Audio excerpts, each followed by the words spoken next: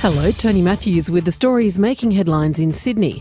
A parliamentary inquiry has been told a Sydney woman was given a clean bill of health by a radiologist at Sydney's Northern Beaches Hospital despite having a 7-centimetre mass on her chest. Nicole Chettle reports. In a submission to the inquiry into the Northern Beaches Hospital, Dr Alana Rosseth said she called to get information about one of her patients who'd had an X-ray after presenting with severe back pain. The formal report said her patient's chest was clear, but a follow-up scan revealed a 7.2 centimetre mass. An oncologist at the hospital later confirmed the first X-ray clearly showed the abnormal growth.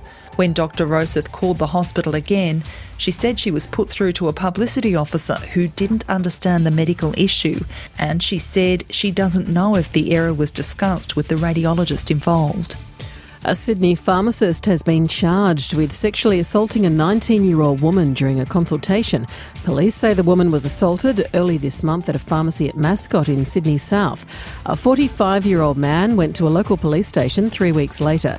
He's now been charged with 3 counts of sexual assault and has been bailed to appear in court next month. Police are warning pedestrians to obey the rules as they begin a 2-day compliance operation on Sydney's North Shore. North Sydney, Crow's Nest and Chatswood are the key areas of the operation. Pedestrians will be issued infringement notices if they don't obey lights and fail to use pedestrian crossings. 33 pedestrians have died so far this year on New South Wales roads. For more details on those stories, go to ABC News Online.